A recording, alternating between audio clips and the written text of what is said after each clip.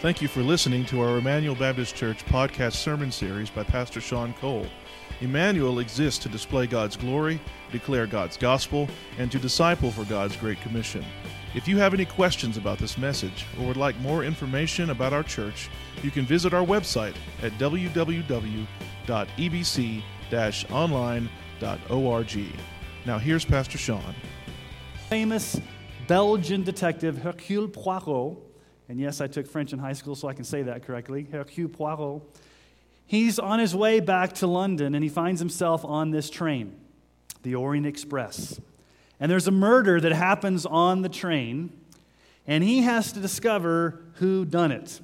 So he goes through and he begins to interview every single passenger. He goes through the luggage. He does these interviews. And so I'm not going to give away the story because it has a pretty depressing ending. But Hercule Poirot is one of these famous detectives. He shows up in over 33 of Agatha Christie's novels. In 1989 to 2013 on PBS, there was the Agatha Christie Murders with Hercule Poirot, that long-running series. Now, Poirot is known for being meticulous, being this investigative detective that takes in all the details. He can solve the crime and he can see things that other people can't because he's such a great detective. He picks up on clues. He interviews suspects. He gathers all the information to try to solve the crime. Now, you may say, why in the world are you bringing up Agatha Christie and Hercule Poirot and Murder on the Orient Express and detective things? Why are you bringing this up this morning, Pastor Sean? Well, we begin the book of Luke.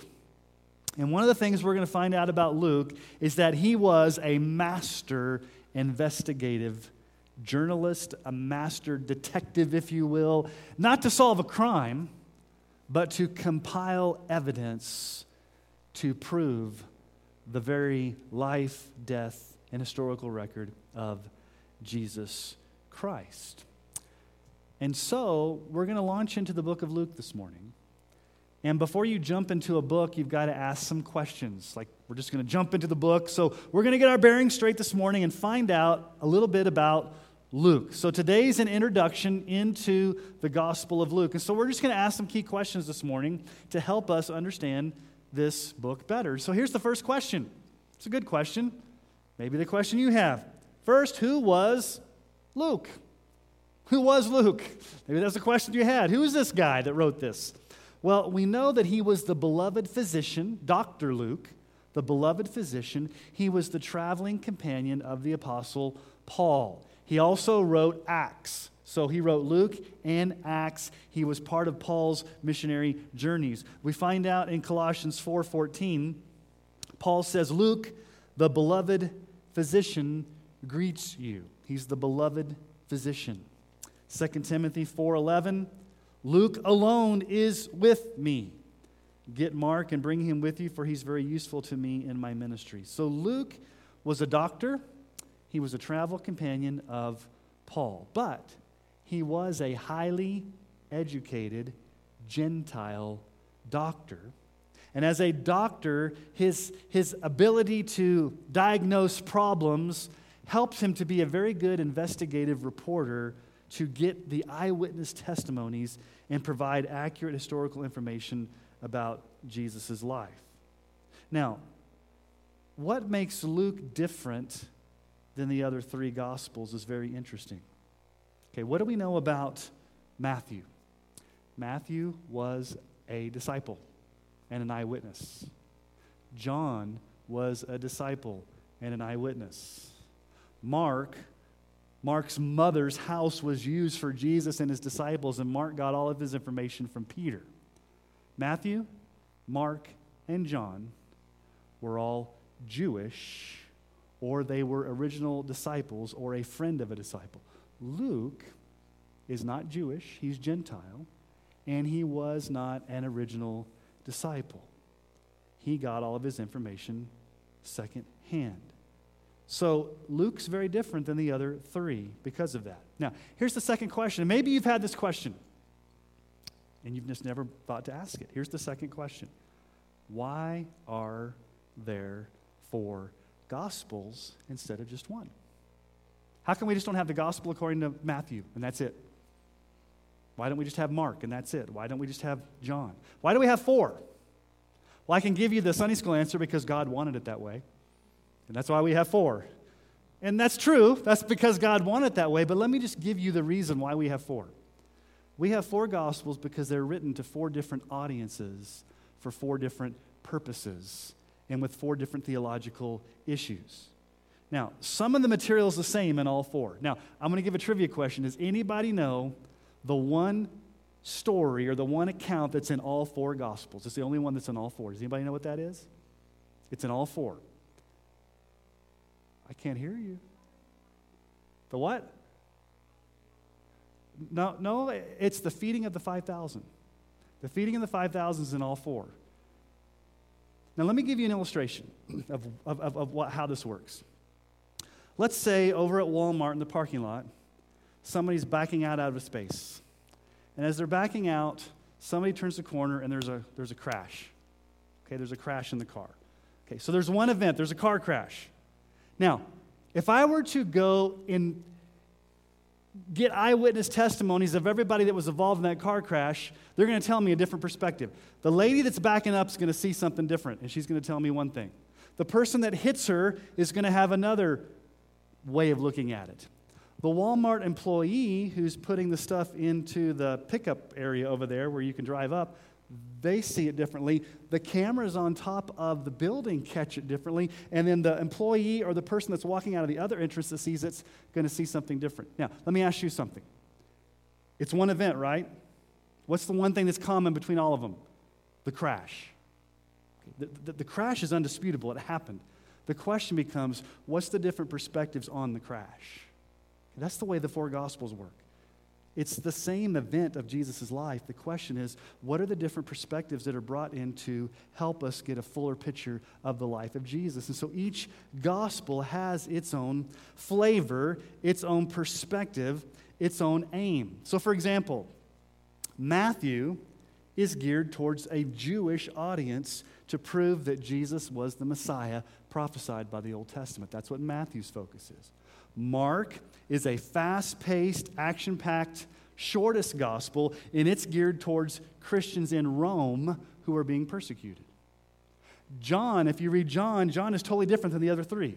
It's more theological. It's got material that's not in the other ones. It's centered around 7 miracles of Jesus. And then you have Luke, the historian, who wrote to a Gentile audience. Now, as we go through the Gospel of Luke, Luke contains things that some of the other Gospels don't. You're like, what does Luke contain that the other Gospels don't? Well, as we'll study, I almost decided to call this sermon series Christmas in July because over the next few weeks, we're going to be talking about the birth of Jesus. And Luke has more birth narratives than any of the other Gospels. He's got the birth narrative of Elizabeth and Zechariah, the parents of John the Baptist, Simeon and Anna, Jesus as a young boy in the temple. Listen to some of the things that Luke contains that the other Gospels don't. Okay? Luke has the Good Samaritan, the other ones don't. Luke has the prodigal son, the others don't. Luke has the rich man and Lazarus, the tax collector and the Pharisee. Zacchaeus was a wee little man, and the road to Emmaus. So Luke is different in its purpose. It's different in its makeup. The author is Gentile. He's not Jewish. He wasn't an eyewitness. He got his material from other people. And so here's the third question. Okay? Who is Luke's audience? Who's he writing to? Well, let's find out. So if you've got your Bibles, let's look at the first 4 verses of the Gospel of Luke because he tells us who his audience is and he tells us what his purpose is. Okay? So Luke chapter 1, starting in verse 1. Inasmuch as many have undertaken to compile a narrative of the things that have been accomplished among us, just as those from the beginning were eyewitnesses and ministers of the word, have delivered them to us, it seemed good to me also, having followed all things closely for some time past, to write an orderly account for you, most excellent Theophilus, that you may have certainty concerning the things you've been taught. Most excellent Theophilus. Now, who's Theophilus? Most scholars believe Theophilus was probably a Roman official, probably a friend of Luke, maybe a recent convert to Christianity who had recently been taught the things of the gospel. So the audience is Theophilus, this man, this beloved Theophilus. But notice what Luke does here. Luke says at the end of verse 3, he wanted to write an orderly account. That's probably the key thing here in Luke. Luke says, I want to write an orderly account.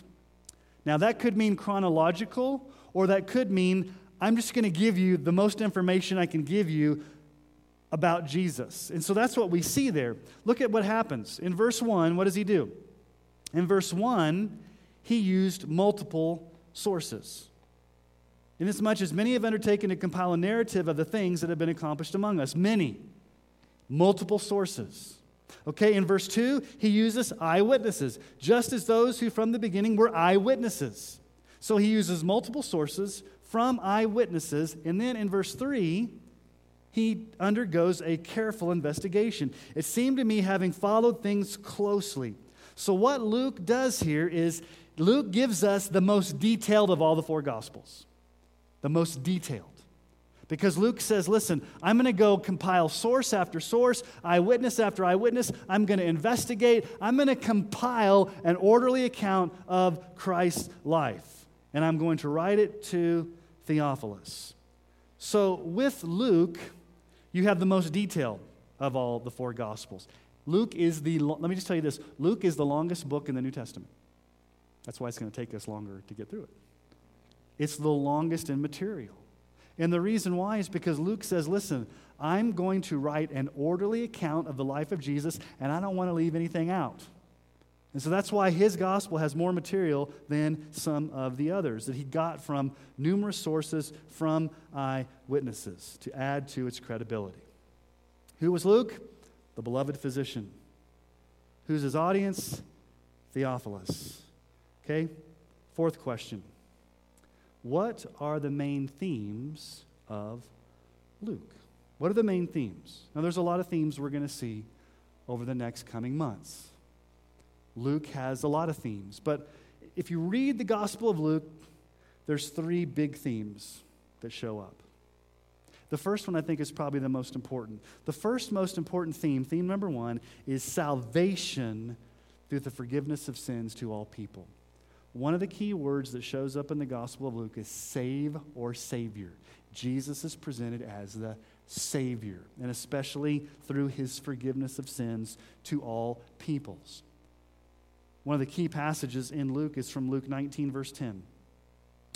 For the Son of Man came to seek and to save the lost. He came to seek and to save the lost as Savior. Luke 1:77, to give knowledge of salvation to his people in the forgiveness of their sins. So the Gospel of Luke is to teach us about Jesus as our Savior. So let me just say this from the very beginning. If you're here today and you don't have Jesus as your Savior, you haven't trusted him as your Lord and Savior, the Gospel of Luke is going to tell you how Jesus can be your Savior. And I would say today is the day to do that. If you haven't trusted in Christ alone for your salvation, would you do that today? And so hang with us as we go through Luke. Because if you want to know who Jesus is, if you want to know what Jesus has done, if you want to see Jesus in action, if you want to know about Jesus, we're going to dive into the depths of the water here to find out who he is. And so I would encourage you, if you have somebody in your life that has questions about Christianity, that wants to know about Jesus, that just curious, invite them to come to church or watch the live stream where they can hear about Jesus as Savior. It's the most important theme of the Gospel of Luke, Jesus as our Savior. All right, what's theme number 2? Theme number 2, not only is Jesus presented as Savior, but the work of the Holy Spirit. Luke is the gospel of the Holy Spirit. He talks more about the Holy Spirit than any of the other gospel writers. Luke 1:15, talking about John the Baptist. He will be great before the Lord, and he must not drink wine and strong drink, and he will be filled with the Holy Spirit even from his mother's womb. So John the Baptist is going to be filled with the Holy Spirit even before he's born. So John the Baptist is filled with the Holy Spirit. His mother Elizabeth is filled with the Holy Spirit.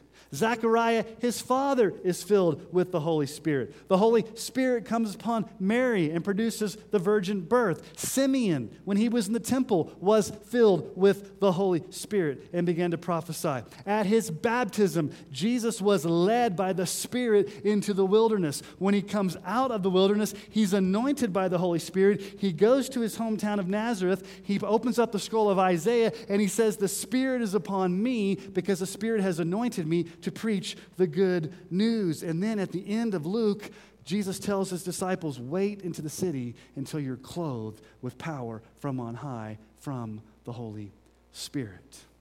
Last week we looked at Pentecost because it was Pentecost Sunday. Luke also wrote Pentecost. If you remember last week's sermon, we need power, purity, and preaching from the Holy Spirit.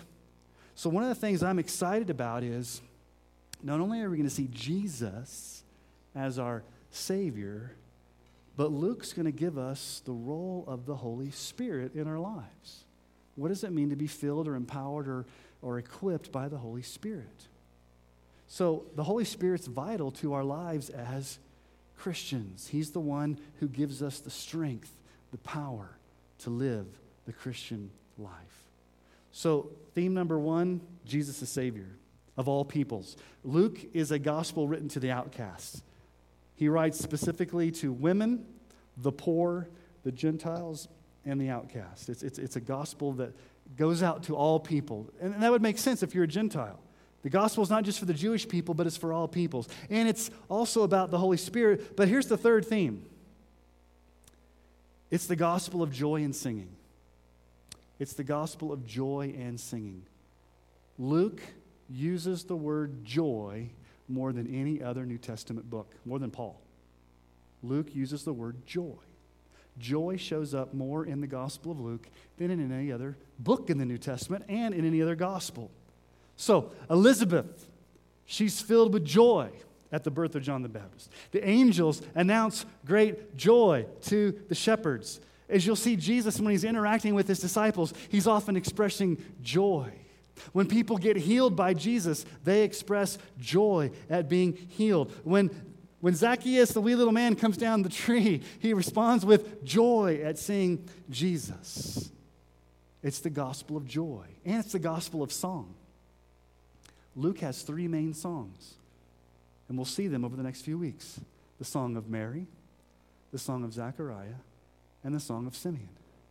It's the gospel of joy and singing. So this is an exciting gospel. It's the gospel of Jesus as your Savior. It's the gospel of the Holy Spirit. It's the gospel of joy and singing. So if you need joy in your life, let me just say this. Don't go seek for joy. Are you awake? Don't go looking for joy. Now wait a minute, Pastor Sean. You got me confused. What do you mean don't go looking for joy? I'll challenge your thinking as we go through our sermon series, but let me just say this. Don't look for joy. Look for Jesus. And when you find Jesus, the joy will come. We'll talk about, I'm going to leave you hanging on that. So if you lack joy, this gospel's for you. If you want to know about the role of the Holy Spirit in your life, this gospel's for you. If you want to know about Jesus being your Savior, this gospel is for you. Okay, so fifth question this morning. This is the main point I have this morning, the biggest question. And that is this. Fifth question. What's the main point? What's the main point or the main purpose of the Gospel of Luke? What's its purpose in writing? Every New Testament book, every Old Testament book has a purpose in which the writer wrote it. What's the purpose? Well, we don't have to guess because Luke tells us what the purpose is. The purpose is in verse 4. He's right. So let's just track here. Luke says, listen, I'm writing an orderly account based upon numerous eyewitnesses and numerous sources. I'm investigating all of this, and I'm writing it to you, Theophilus, most beloved. And why am I doing this? Here's the answer, verse 4. So that That's why you know it's the purpose, because it says so that you may have, now circle the word certainty.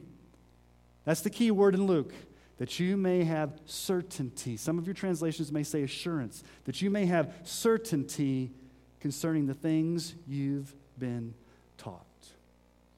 So what's Luke's purpose? Luke's purpose is to say, Theophilus, I'm writing this to you, and by extension to all Christians, to establish you, to confirm you, to encourage you, to strengthen you in the faith so that you would have certainty over what you've been taught. You would have certainty.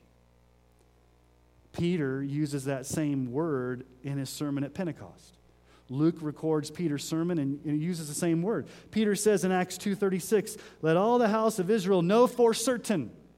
Have certainty. Have certainty that what? That God has made him both Lord and Christ, this Jesus whom you have crucified. So Luke says, Theophilus, I want you to be certain concerning the things you've been taught. Taught. Now that's where we get the word catechize or catechism. You've been catechized, Theophilus. You've been taught. Now, this doesn't mean that Theophilus was merely just given information and it went one ear and out the other. He was actually discipled. He was taught. He was encouraged in the faith. And as I was reading this, and as I was thinking about this, why would Theophilus need to be certain of what he'd been taught? Well, we don't know, but many scholars would say that maybe Theophilus was undergoing persecution. And he's like thinking to himself, is this whole Christianity thing worth it? Or maybe he had doubts about the truth of Christianity. The word certainty there means that you are thoroughly convinced that the message of Jesus is true. You are thoroughly convinced of the truthfulness of the historical events surrounding the life of Jesus. Not just that you have the historical facts of Jesus embedded into your brain where you know cognitively, it's more than just I know, it's I know these things to be true and I have a certainty in my heart and in my mind and in my soul that impacts how I live my life for Jesus. You may have been taught the Bible at a very early age, but are you really certain of what you believe? Here's a key question you've got to ask yourself. This is a key question every single person, I'm talking about children, even children up to the oldest adult in here. Do you know what you believe and why you believe it? Because Pastor Sean told me. Wrong answer. Because my parents told me. Wrong answer. Do you personally, every single person, do you know what you believe and why you believe it? Now, some of you may say, you know what? I've got the what down. I know what I believe. I know the Bible stories. I've been taught the Bible stories. My parents have brought me to church. I know the what, but I really don't know the why. I'm kind of shaky on the why. I just kind of know the what because I've been brought up in church, but I've been dragged here my whole life, so I've got these Bible stories crammed in my head. But when you sit down and ask me the question, I really don't know why I believe this. Some of you may know why you believe it. You're like, I believe this, but you're not quite sure about the what. I know why I believe it, but I don't know the Bible stories very well. I didn't grow up in church, and maybe I need to learn more of the what. You need to have both. Do you know what you believe, and do you know why you believe it? If you don't know either one of those, or you need to be strengthened in those two things, Luke is for you. Because think about it. There are times when you will doubt your faith. I've doubted my faith. I've doubted my salvation. There's times where you're driving down the road and you're thinking to yourself, is this whole thing true? Is this Christianity thing worth it? Is following Jesus what it's all cracked up to be? We sang it earlier. I'm prone to wander. Lord, I feel it. Prone to leave the God I love. Take my heart, Lord, and seal it for thy courts above. We're prone to wander at times, aren't we? We're prone to have doubts. And Luke says, listen, I'm writing this thing that you may have certainty. Remember the father who wanted his son to be healed in Mark 9:24? Immediately, the father of the child cried out and said, I believe, help my unbelief. That doesn't make sense. I believe, help my unbelief. You ever been there before? I don't really believe, so help my unbelief. Later on in the Gospel of Luke, Luke 17:5, the apostle said to the Lord, increase our faith. Have you ever been there before? I don't really believe, Lord, help me believe. I don't have a lot of faith, increase my faith. I'm struggling here. See, here's my concern. We live in an age of uncertainty. What does Luke say he's writing this for? That we would be certain. What type of culture do we live in? An uncertain culture. We live in a culture that's very uncertain. You just have to look out the window and see the uncertainty. And if you come along as a Christian and say some things that are certain, like you say things like, Jesus is the only way of salvation, and I'm certain of that.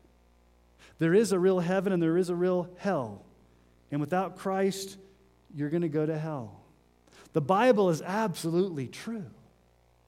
When you begin to say those things with certainty, what do people say?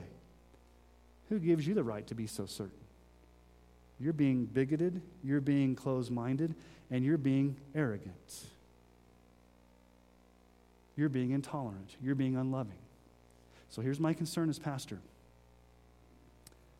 I've seen way too many kids grow up in this church and leave this church and walk away from the faith because they didn't know what they believed and why. And they walk out the doors into an uncertain age that's going to bombard them with all of these things. And adults, you're going to feel it too. So more than ever, in an uncertain age, we need to start from the very beginning of the foundation of the children all the way up to the oldest adult in this room. We've got to be certain of what we believe and why we believe it. Because the culture is not going to support you in this. The culture is going to come against you. We live in a world of moral relativism. We live in a world of confusion. And we're sending our children into a world that's uncertain. And we as parents and we as grandparents and we as a church and we as a ministry have got to say together, we are going to raise all of us to walk out into the world and be certain of what we believe. Not because my parents said it, not because Pastor Sean said it, or not because of this or that. It's because, no, I've read the scriptures. I am certain. It's my personal conviction. I believe it to be true because I believe it to be true. And Luke wrote it down for us. Aren't you glad he wrote it down for us? All of these eyewitnesses. He could have just gone and interviewed them and said, that's great, and never have written it down. 2 Timothy 3:15. How from childhood you've been acquainted with the sacred writings which are able to make you wise for salvation through faith in Jesus Christ. Okay, aren't you thankful God chose to have the Bible written down? Remember that game when you were a kid called telephone? You get in a big circle of people, kids, and the first person would whisper something into somebody's ear, and then they would whisper it to the next person, and it would go all the way around to about 20 people, and you get to the end, and you actually, it had nothing to do with what they originally said. What would happen if the Bible was orally transmitted? It may not be as accurate as having it written down. So we have Luke writing down an orderly account for us so that we would be certain of what we believe. So here's the question. What have you been taught? Certain of what you've been taught. Some of you in this room have been taught since you were an infant. Some of you have been taught maybe recently. Has it gone in one ear and out the other? Are you certain of what you've been taught? Are you rebelling against what you taught? You know, when I was reflecting upon this passage of Scripture at the beginning of the year, when I started doing my prep for Luke, I thought about something. Luke says, I want you to be certain of what you've been taught. Here's a reality. There are millions of people in this world today who've never even heard the name of Jesus. They've never heard the gospel. They don't even know who Jesus is. They have never been taught what you've been taught. Have you ever woken up and said, thank you, God, I was born in America at the time and the place I was with the resources I have to have access to the gospel? Because God could have very easily had you grow up in a closed country where you had no access to the gospel. Think about how you take for granted, and I take for granted, the exposure we have to the Bible and the things we've been taught. Some of you have been taught you were a cubby, then you graduated to Team Kid, then you graduated to Club 45, then you graduated to youth group, and then you're in college. You've been taught. Some of you, think about how many sermons you've heard over your life. Probably forgotten most of them. How many podcasts you've listened to, how many TV preachers you've listened to, how many books you've read. You've been taught more than a lot of people in this world. Do you take for granted what you've been taught? Does it go in one ear and out the other? The problem for most of us is we've been taught too much. We're taught beyond our obedience. We know so much information. We've been taught. If I were to go around and ask you, like, how many of you went to VBS? How many have been taught? How many conferences? If we added up the VBSs and the conferences and the concerts and the podcasts and the YouTube clips of everybody in this room, we'd have a lot of taught people. The question is, okay, does it impact the way we live our lives? Are we walking in repentance? Do we know what we believe and why? Okay, so here's a question. How do you get this assurance? How are you certain that things are true? How do you have the assurance that what these things are true? Let me tell you how not to find it. First of all, don't look inside. Don't look at yourself for the assurance. Don't look at yourself for the certainty, because if you look at yourself, you're going to be depressed. Don't look at your level of obedience. Don't look at your level of faithfulness. Don't look at yourself. That's not how you get certainty. That's not how you get assurance, by looking at yourself. That's only going to lead to despair, because it's going to fluctuate. So don't look at yourself for assurance. Don't look back at a point in time when you were a kid and you made a decision, you walked forward, you signed a card, you got baptized, and all you're doing is looking back at that one point in time where you kind of did something. That certainty doesn't come by looking back to a point in time where you did something, or by looking inside. Where does the certainty come? Well, what does Luke tell us to do? Does Luke here say, look inside? Luke says, listen, here's what I'm going to do, Theophilus. Here's how I'm going to give you the assurance. I'm going to write an orderly account of the life of Jesus, from his birth to his life in every detail, up to his death on the cross, his burial, and his ascension back up to the Father. So the way you get assurance is by looking at Jesus. You don't look inside. You don't look back to an experience.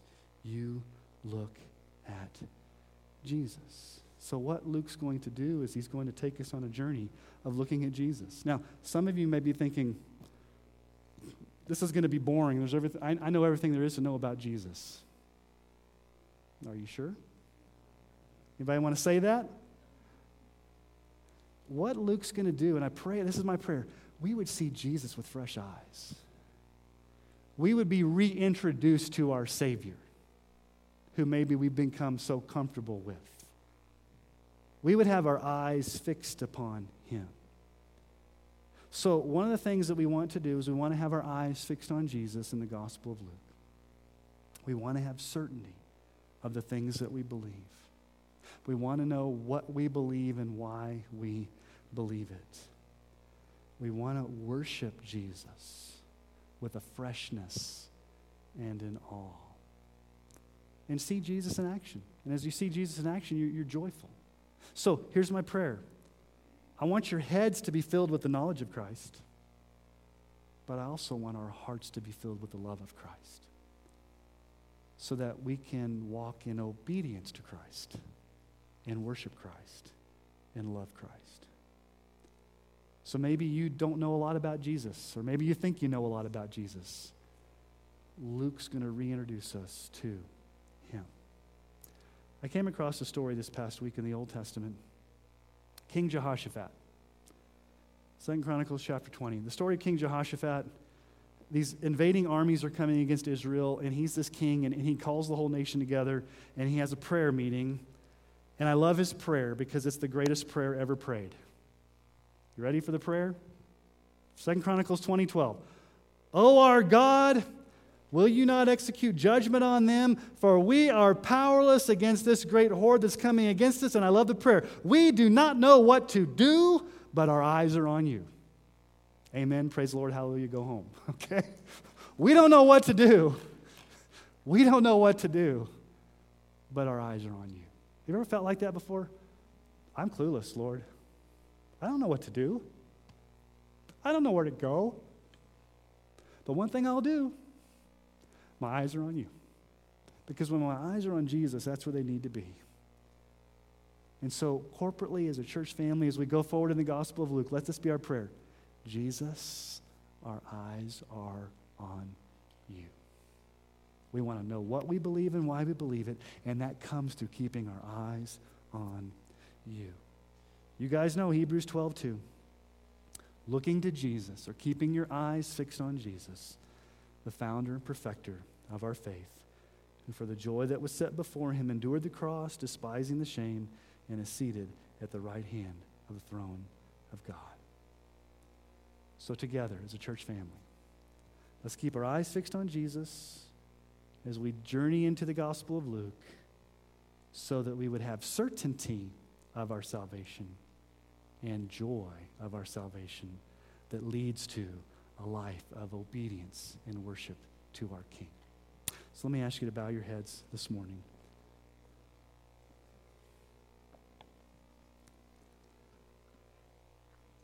Father, we may be in the place that Jehoshaphat was. We don't know what to do. We look at our nation and all the things that are going on right now. We may look at our own lives and our own families, or our finances, or our health, or our situations, or interpersonal relationships. And Lord, we look at the things that are facing us and that are staring us in the face, and all we can say is, I don't know what to do. I don't know what to do.